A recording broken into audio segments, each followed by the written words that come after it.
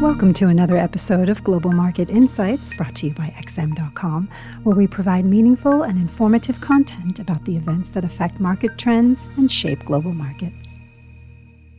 It's Friday, the 10th of April, 2020, and you're listening to the Daily Market Comment Podcast by Marios Hadjikyriacos. I'm Maria Pachordis. Thanks for joining us here at XM.com. The U.S. Central Bank rode to the rescue once again on Thursday, rolling out a gigantic $2.3 trillion lending package to help smaller and medium-sized businesses, as well as local governments, to weather the coming recession.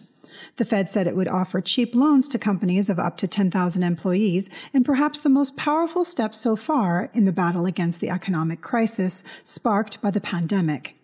In fact, in another sign that policymakers mean business, the Fed also offered to buy so-called junk bonds of companies that have been downgraded one notch below investment grade recently. That means the Fed is now taking on credit risk as well, leaving it exposed to losses if those bonds are marked down further, something unfathomable just a few weeks ago.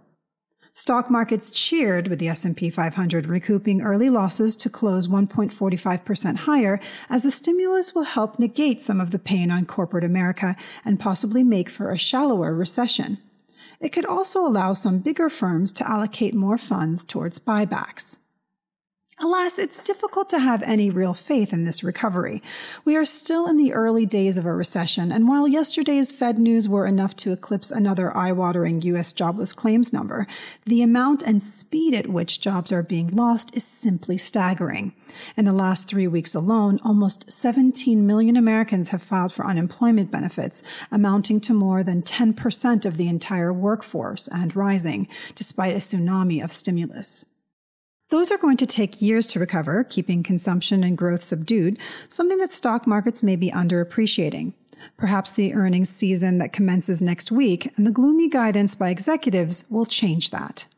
The greenback was naturally the biggest casualty of the latest round of stimulus, falling across the board, albeit not massively, as U.S. Treasury yields declined, further eroding its interest rate advantage.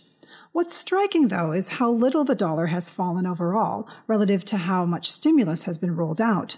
The Fed is nearly out of firepower and fiscal packages have been gigantic, yet the reserve currency remains afloat, a testament to fear-driven demand.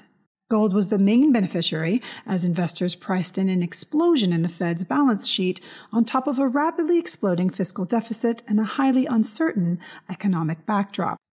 The case for gold in the long run seems very convincing as governments take on mountains of debt and central banks drown markets in cash, a combination that's awaking debt monetization vigilantes from their slumber. The technical picture concurs, with bullion prices forming an inverted head and shoulders pattern, though a clear break above $1,700 is needed to confirm that.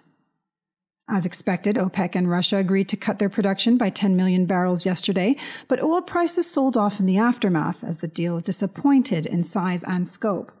The baseline for cuts will be from current levels, which have been inflated by 2.5 to 3 million barrels after the production spree last month, meaning the real cut will only be about 7 million barrels.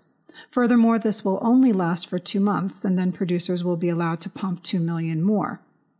In Euroland, the finance ministers finally reached an agreement on a €540 billion rescue package, though there was no breakthrough on the issue of Eurobonds.